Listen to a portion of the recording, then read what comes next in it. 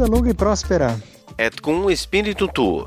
O que é que está acontecendo aqui? A gente prometeu a você um podcast uma vez por mês e agora apareceu alguma coisa na sua timeline. O que foi isso?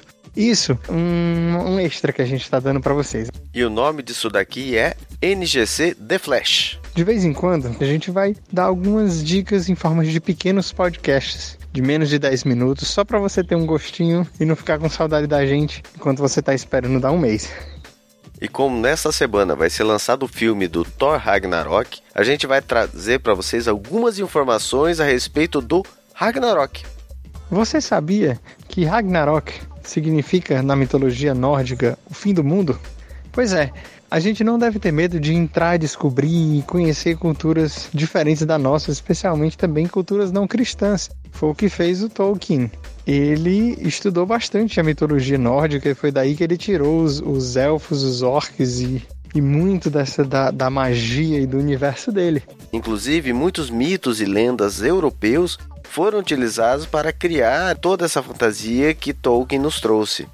E voltando ao Ragnarok, existe inclusive uma controvérsia quanto à origem dessa narrativa, porque todos os escritos que se tem a respeito do Ragnarok já foi a partir do momento que houve a cristianização do mundo nórdico. O que se entende é que até possa haver uma inspiração no relato bíblico do Apocalipse. É claro que a gente não vai acabar vendo nesse filme que vem aí do Thor Ragnarok essas semelhanças com o relato bíblico, porque também, nem no relato bíblico e nem mesmo no Ragnarok, né, da mitologia nórdica, tem a presença, por exemplo, do Hulk e do Doutor Estranho.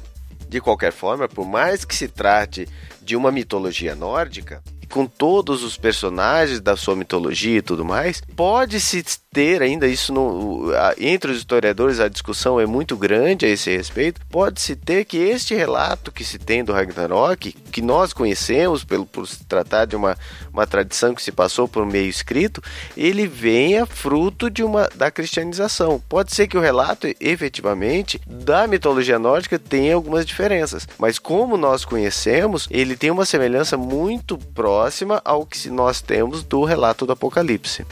Então, só para dar um gostinho para você, tá vindo Thor Ragnarok, Deus quiser a gente vai comentar, se não aqui, pelo menos no nossa página no Facebook. Se não curtiu, procura lá no Facebook Nerds, Geeks e Católicos para saber mais daquilo que a gente tá na nossa cabeça. Um grande abraço, até a próxima, vida longa e próspera. Et cum spiritum tuo.